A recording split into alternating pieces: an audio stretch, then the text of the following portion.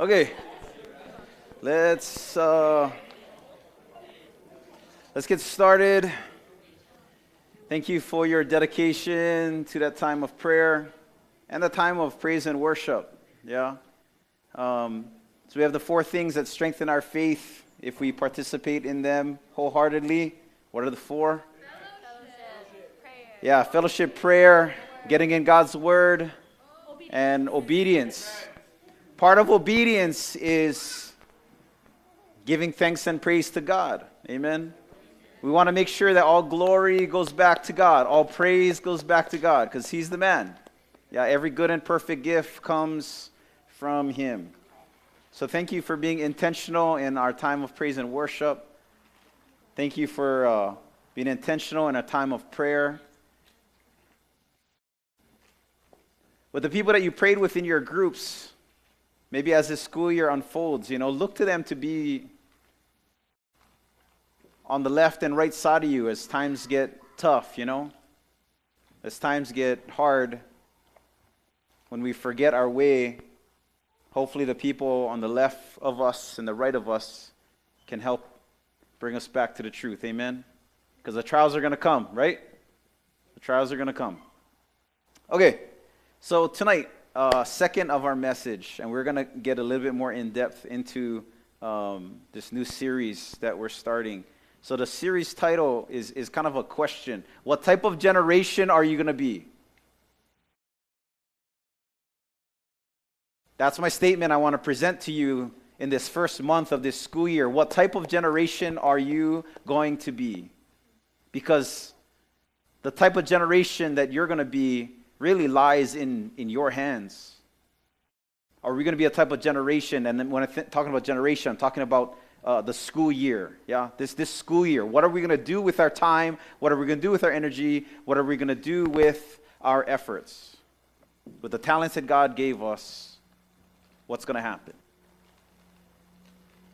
As much as God has done for us this summer, as much as God has done for you in your life, what are you going to do with it?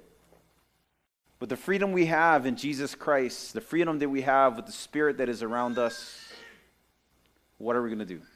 Okay? So last week I asked you guys, we talked about being a consecrated people, and we'll get a little bit more in detail tonight about that. Consecrated simply means people set apart for a divine purpose. And it's not unfamiliar to us. We've been talking about it a lot this summer, that God has a purpose for us. Amen? Psalms 139, God knows the thoughts that God has for us outnumber the grains of sand on the earth. Before even one of them came to be, God knew all of them. And into those days, He gave us specific talents. He gave us specific skills. He did specific things and brought specific people around us to accomplish a task. Are we going to be about His business, or are we going to be about the business of the world? You guys are going to have to choose. I hope that we would choose the former in being about God's business. Amen? That's good stuff, right? Amen? That's good stuff, my friends. Okay, because I've seen generations that were dedicated on the Lord, and God did some pretty cool things on this island. And I've seen other generations that I don't even remember. I've been doing this coming on 13 years now. There's some generations I don't even remember.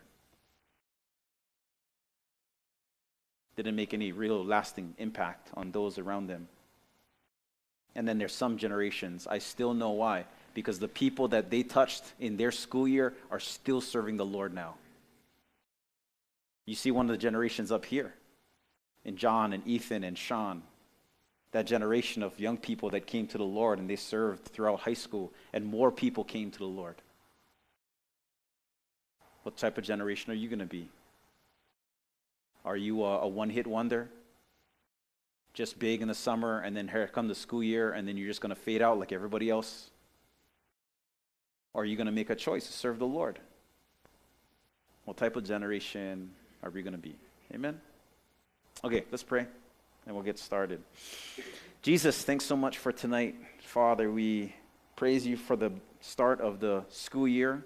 I know that may not be the praise of many here, but there's a season for all things, and we enjoy summers because school isn't always the best. But We do praise you, Father, that you have given us a new opportunity, Lord, to make a difference in the lives of our peers around us. There are many that don't know you, God, and thank you that we get the opportunity, Father, the privilege and the miracle to be the visual representation of who you are. Like many of our friends have never taken a step in the church. Many of them faintly know about Christianity, but thanks that by how we live and how we act, we can show them Christ. So Jesus, be present tonight. Holy Spirit, we welcome you into this place, and come and be our teacher tonight. We love you, God. In Jesus' name we pray. Amen. Amen. Okay, so Exodus chapter 19, if you have your Bibles. If you're a regular here, you should have a Bible and you should have a notebook. Okay? So just get that on your, I'm not looking at anybody in particular who doesn't have a Bible or a notebook. I'm just saying. But, right? Yes. God's going to come and speak tonight. Amen? We want to know where that came from. We want to know what he's saying, and we want to write those things down. Okay? We want to write those things down. Highly educated. Amen? Okay, so as you turn into Exodus 19, I want to give you a context. We recently been talking about studying the Bible, and we want to ask the questions when we study the Bible. What are the questions we want to ask? Yes. Who, what, where, when, and why. So Exodus chapter 19 is a story about God's people freshly off of their victory out of Egypt. Okay? They were in Egypt for about 400 years in slavery. And God told Moses to tell Pharaoh, let my people go. Amen. And after 400 years of being in captivity in Egypt, and towards the latter of those years being in slavery, God heard their prayer. God came to their rescue and delivered them. Amen? Okay? So these people are in between Egypt and in between Canaan, which is the promised land. Okay? And I was doing some study on Canaan, and it's pretty cool. Last week we talked about Canaanites. Yeah? I was doing some more study on Canaan. And actually, Canaan was within their heritage. So God called Abraham. He was like the first, yeah? So right after Noah and the flood, there was like generations that lived, and Abraham was this guy that God called out of nowhere, and he went from Canaan to Egypt, yeah? But he was originally like in that area of Canaan, and so it was almost like within his bloodline. I was like, oh, that's kind of cool that God was bringing them back to this place he had promised them. But anyway, so we've got to set a context. So before we get into Exodus 19, one of the questions I want to ask is who are we dealing with? So we have God's people, the Israelites, right? Just freshly removed from where? Come on, people, come on. From Egypt, right? So there's about 1 million people who lived in Egypt for about 400 years. That's a long time. Okay? They freshly come out of Egypt. They're not yet in the promised land.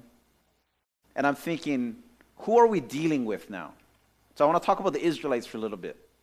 What do we know about the Israelites? Not much.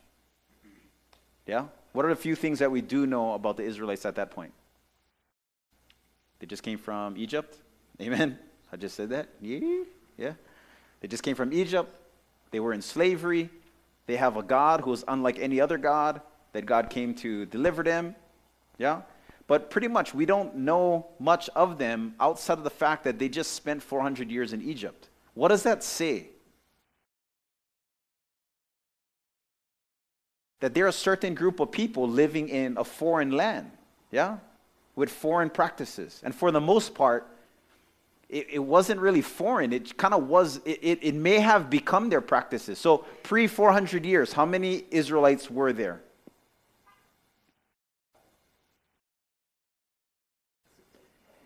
There was Joseph and his brothers. Yeah, Joseph, his 11 brothers and sisters, and some other entourage that they had with them, and then the father. So maybe, I don't know, 40 That seems like a God number. Amen. Okay, something like that. Okay, all we know is that they were for sure the 12 brothers, because that's where the 12 tribes of Israel came from. Each brother kind of developed their own family and lineage.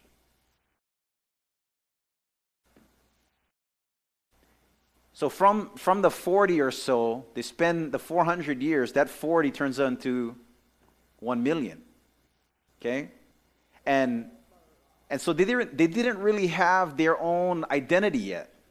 Like, like in Hawaiian culture, we have an identity, Like, it just came out of my mouth. I was like speaking pidgin without even knowing. Like, we get the kind of that, brothers, And all the people who are from here are like, we get them. Yeah, speaking, I understand what you're saying. Okay? We have a certain identity about us here, but all of us who grew up within the islands, you grew up within this culture and you learned it.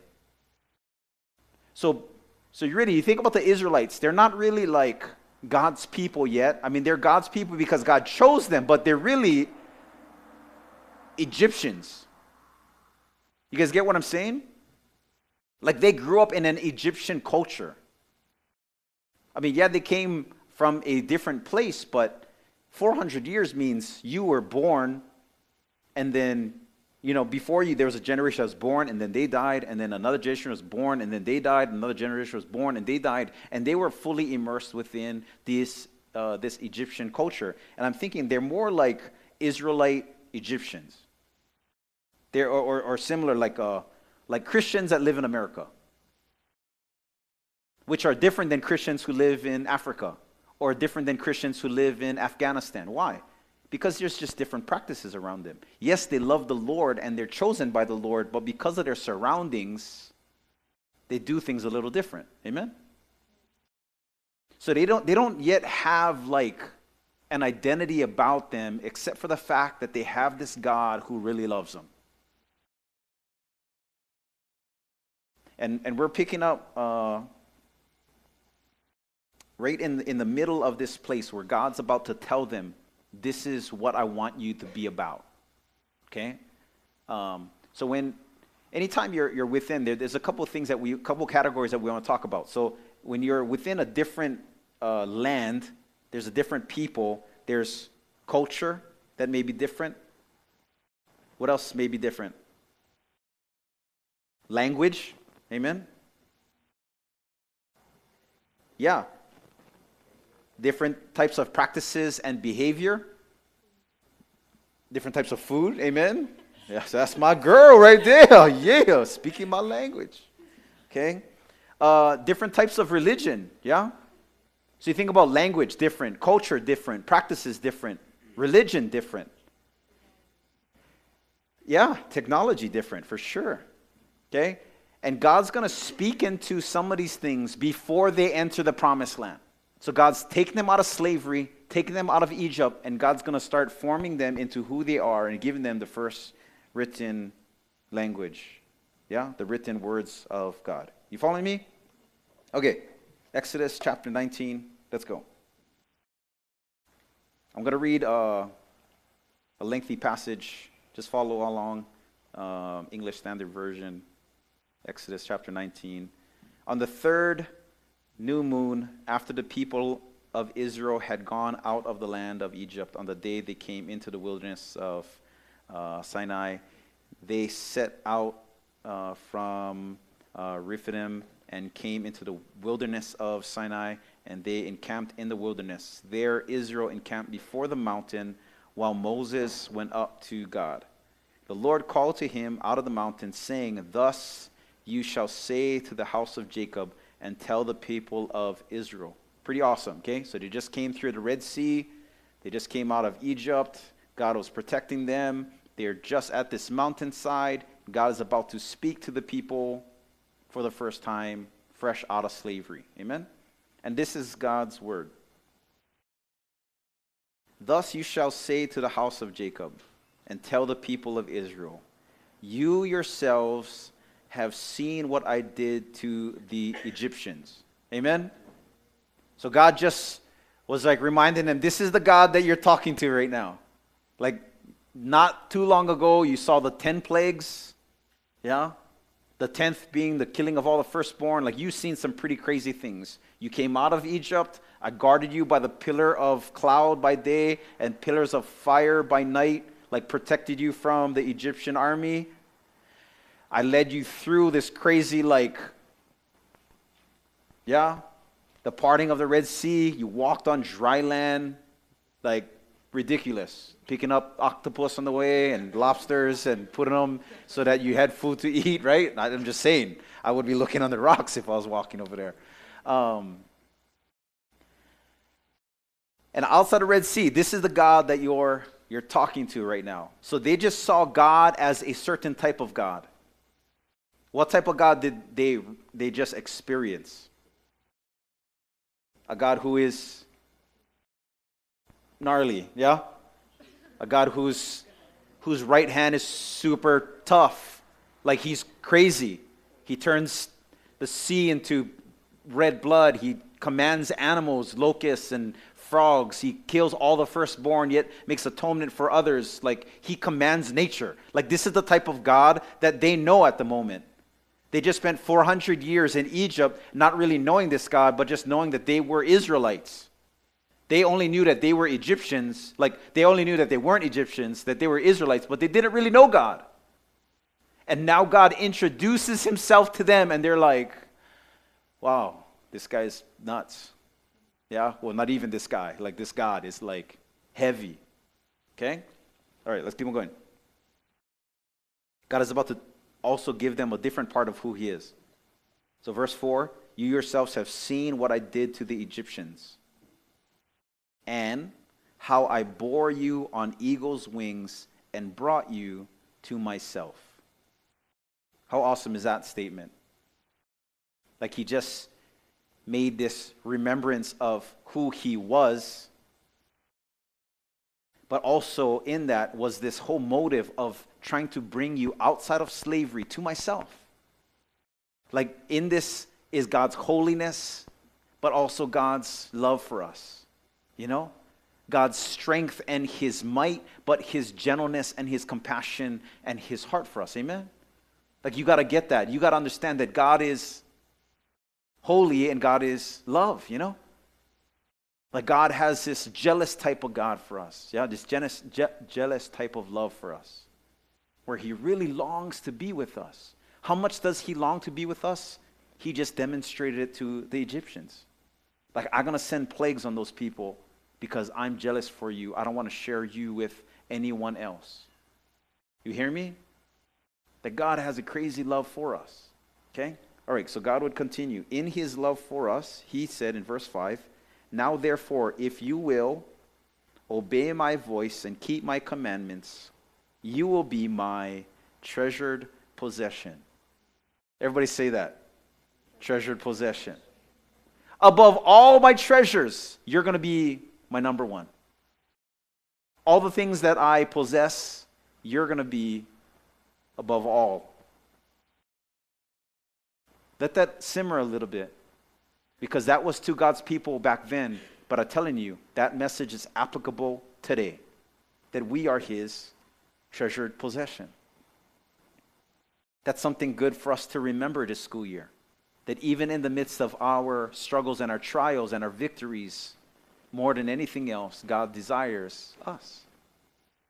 That we are his treasured possession. Okay, all right, let's continue.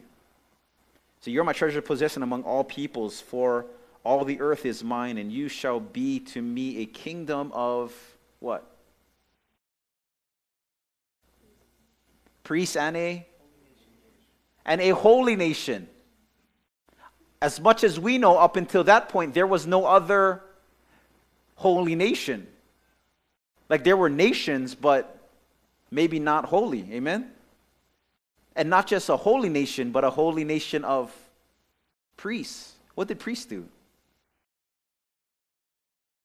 Priests were like these in-between people between God and the rest of humanity. Priests were like this bridge, yeah, that would listen to God and then tell the people. Like Moses was almost like a priest type. And he didn't just want one person to be a priest. He wanted all people to be priestly. Amen? Okay. These are the words that you shall speak to the people. So verse 7. So Moses came and called the elders of the people and set before them all these words that the Lord had commanded. All the people answered together and said, all that the Lord has spoken, we will do. Which is a good response to a God who just messed Egypt up. Amen? God, you said it, we will do it. Amen? That's a good response. If God has given you something to say, to do this year, that's a good response. Continuing, verse 8, Moses reported the words of the people to the Lord, and the Lord said to Moses, behold, I am coming to you in a thick cloud, that the people may hear when I speak with you, and may also believe you forever. So even though God wants to meet with Moses one-on-one, he still also wants to meet with the rest of the people. So bring them close to the mountain. I'm going to speak to you loud enough so that they can hear it also. Because I want them to be in my presence, but I'm not going to let them come fully into my presence, lest they die, okay? So, yeah, that's pretty much where we get it. Okay, rest of verse 9. When Moses told the words of the people to the Lord said to Moses, go to the people and what? What's the word? Consecrate them today and tomorrow, and let them wash their garments, and be ready for the third day. For on the third day, the Lord will come down from Mount Sinai in the sight of all the people, and you shall set limits for the people around, saying, take care not to go up into the mountain or touch the edge of it. Whoever touches the mountain shall be put to death. No hand shall touch him, but he shall be stoned or shot with an arrow. Whether beast or man, he shall not live. When the trumpet sounds a long blast, they shall come up to the mountain. So Moses went down from the mountain to the people and consecrated people, and they washed their garments. And he said to the people, be ready on the third day, and do not go near a woman. Pretty much mean like no sexual intercourse. Because they didn't want, like they wanted three things cleaned. They wanted their physical bodies cleaned. They wanted their garments cleaned, their clothes. Well, that's pretty much the two things. And to abstain from just sexual purity. So it was like it was the goal that as they practice these things, not only would the outside get cleaned, but the inside would get cleaned also. Yeah? That sometimes when we go through the motion of cleaning our outside, sometimes, hopefully, we're also in the process of cleaning the inside out. Yeah?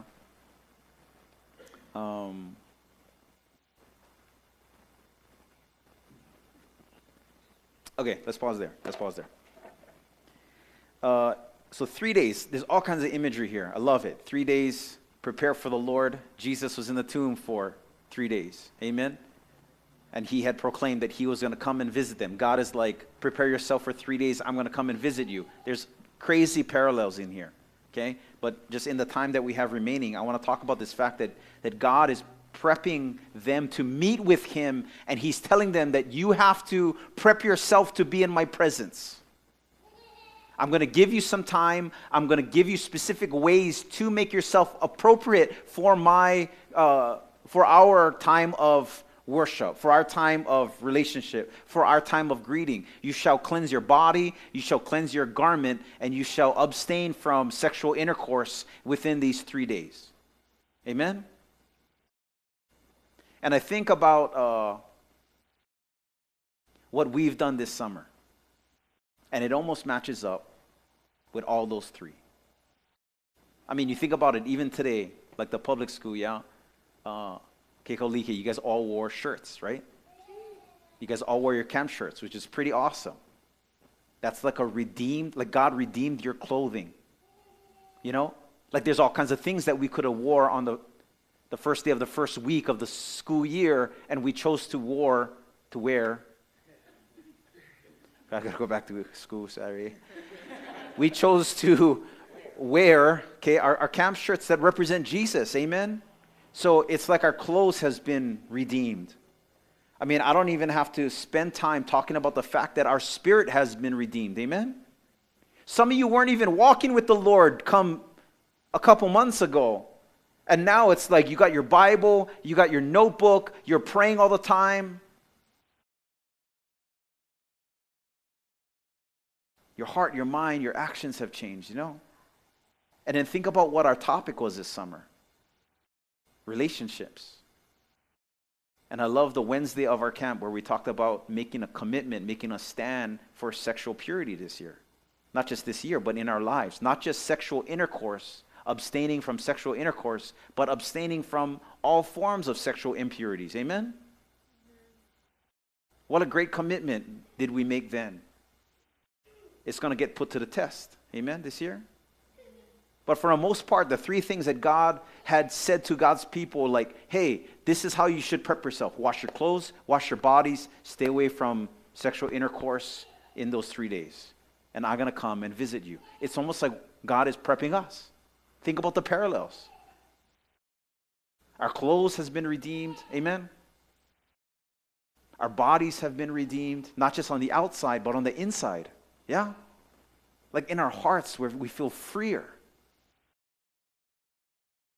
And that's within the sexuality of who we are. A lot of us have made redemptions there. Some of them made some great commitments there. So they get to meet with God, and God shares with them 10 Commandments and a whole other practices on how we should relate with God and how we should relate with others. And I'll talk more about that this week. But one of the things that came up through this teaching was they were able to offer something to God that he could bless. Amen?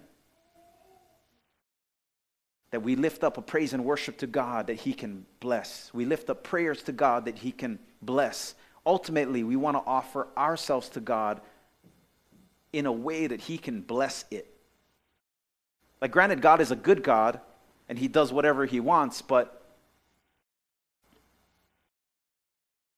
we want to be able to offer him something that is holy and acceptable and that he can bless also. Okay, turn with me to Ephesians 4, verse 17.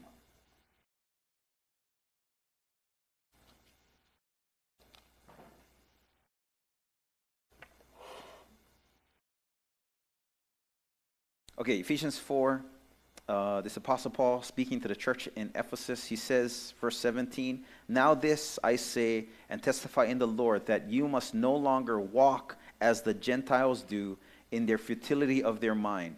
They are darkened in their understanding, alienated from the life of God because of the ignorance that is in them, due to their hardness of heart." Verse 19, "They have become callous and have given themselves up to sensuality, greedy to practice every kind of impurity. But that is not the way that you learned Christ. Assuming that you have heard about him and were taught in him, as the truth is in Jesus." Verse 22, "Put off your old self, which belongs to your former manner of life and is corrupt through deceitful desires, and to be renewed in the spirit of your mind.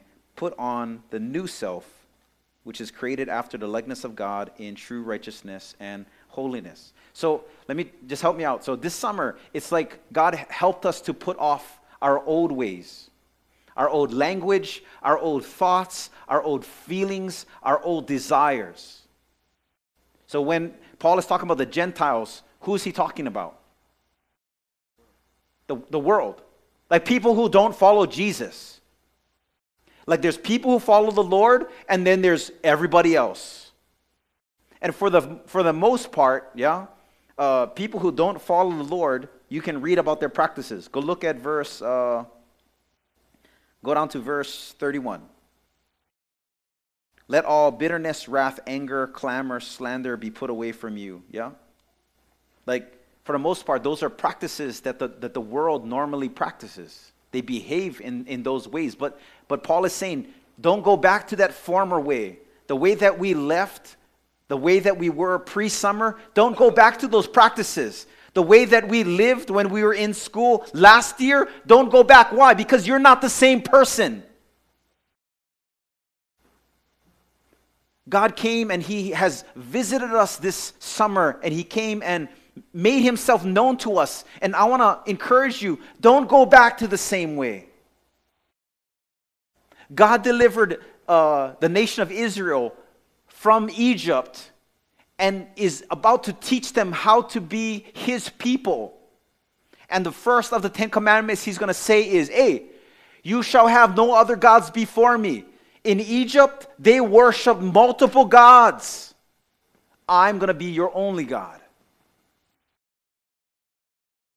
And what we want to do this year is tell that to God and make that commitment that, God, I'm going to have no other gods before you.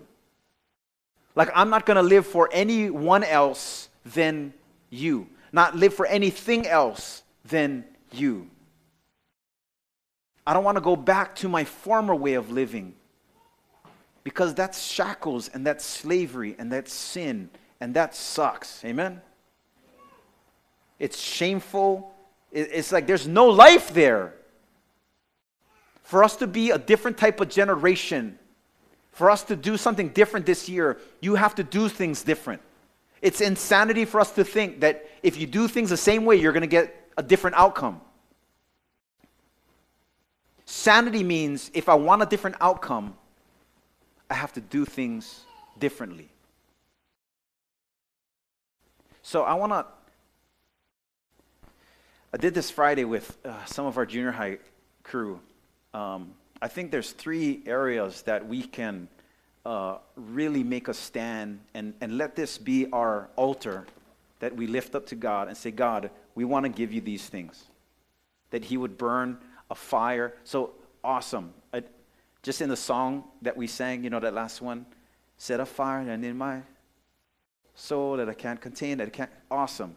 Before, there used to be an altar, right, that they would put sacrifices on, and God would send fire from heaven and consume it.